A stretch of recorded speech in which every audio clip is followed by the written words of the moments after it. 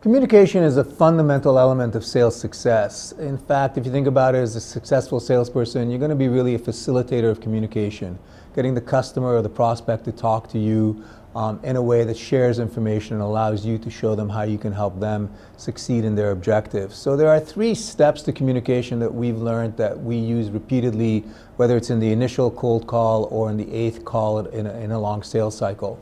The first part of that is to take advantage of mirroring, and this isn't the conventional one where it says to mirror your customer. In fact, it's get the customer to mirror you. People will respond in a similar way to the way that you do things. So if I was to stand up now and dance, a lot of people would stand up and dance with me. So again, the way that I initiate a conversation very much dictates how the person at the other end of that conversation is going to respond.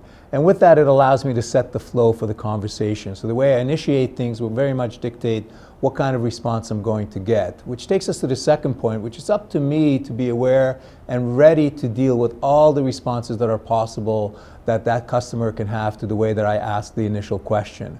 So again, don't be sitting there hoping you get the answer that you want. You have to be ready for the range of answers that are possible and how you're going to take each of those answers and use them to your advantage to move the sale forward. And then the last part of it is making sure that you can get the customer involved in the conversation so they open up and share information with you.